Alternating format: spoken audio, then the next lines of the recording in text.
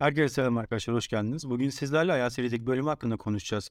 IELTS sınavı dünya genelinde İngilizce dil seviyesini ölçmek için kullanılan en popüler sınavlardan birisi. Readi bölümü ise sınavın zor bölümlerinden birisi olduğunu hepimiz biliyoruz. Peki, bu podcastlerde size reading bölümü hakkında bilmeniz gereken her şeyi paylaşacağız.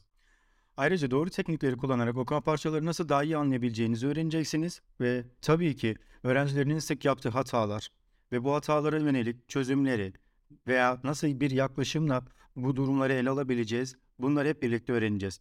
Hadi gelin başlayalım o zaman.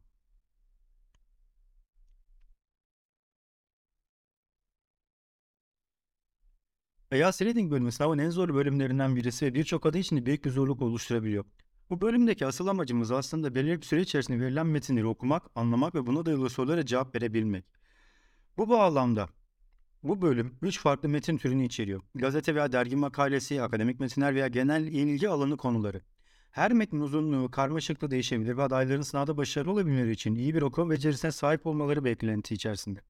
Peki ilk olarak IELTS Reading bölümü için hazırlık yaparken okuma hızımızı ve becerilerimizi geliştirmeye odaklanmamız gerektiğini biliyoruz. Peki bunu nasıl yapacağız?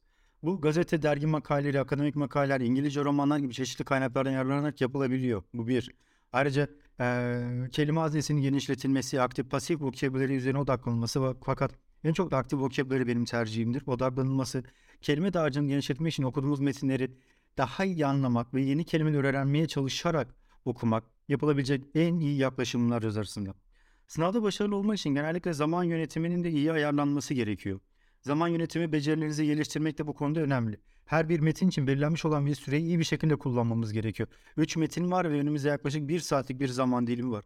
Bunu eğer siz 40 dakika üzerinden hesap ederseniz metin başına yaklaşık olarak 13 dakikalık bir zamana tekabül ediyor. Ve siz 13 dakika içerisinde bir reading section'ını bitirmeniz gerekiyor. 13 dakikanın yaklaşık 8 dakikasını paragrafı okumaya harcamanız gerekiyor maksimum.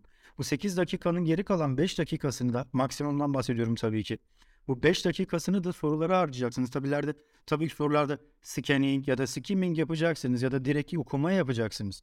Ve bu okumayı yaparken belki de tekrar geri dönüp bakma ihtiyacı hissedeceksiniz ve her soru için bunu yapmada bazen 1,5 dakikayı geçmeyen bir süreniz olacak. Ve bu yüzden 13 dakikayı geçirmeniz sizin için her zaman daha iyi olacak. Sınavda başarılı olmak için zaman yönetim becerilerinin geliştirilmesi de önemli. Her bir metin için belirlenmiş olan süreyi iyi bir şekilde kullanmaya çalışmak, zamanın doğru bir şekilde planlanmasını sağlamak, atılabilecek en güzel adımlar. Bol bol okumak tabii ki bu konuda çok yararlı olacaktır. Fakat eğer okuduğunuz yazıyı siz belirli bir süre içerisinde okumaya çalışmazsanız ya da kendinize bir zaman koymaya çalışmazsanız bu sadece bir okuma pratiği olur. Ne yazık ki sınava yönelik bir yaklaşım olmayacaktır. Ayrıca sınavda karşınıza çıkabilecek farklı soru tiplerini ve bunlara nasıl cevap vereceğinizi de öğrenmeniz sizin için yeterlidir. IELTS Reading bölümü karşılaşabileceğimiz soru tipleri açısından doğru yanlış sorulara, eşleştirme sorulara, çoktan seçmeli sorular, açık uçlu sorular ve diğerleri şeklinde sınıflandırılabilir.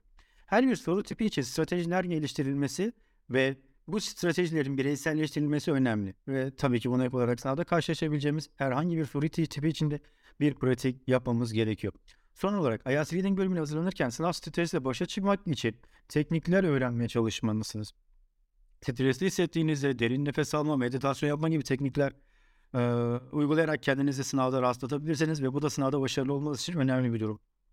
IELTS Reading bölümü zorlu bir bölüm olsa da yeterli hazırlık ve pratikle başarılı olmak mümkün.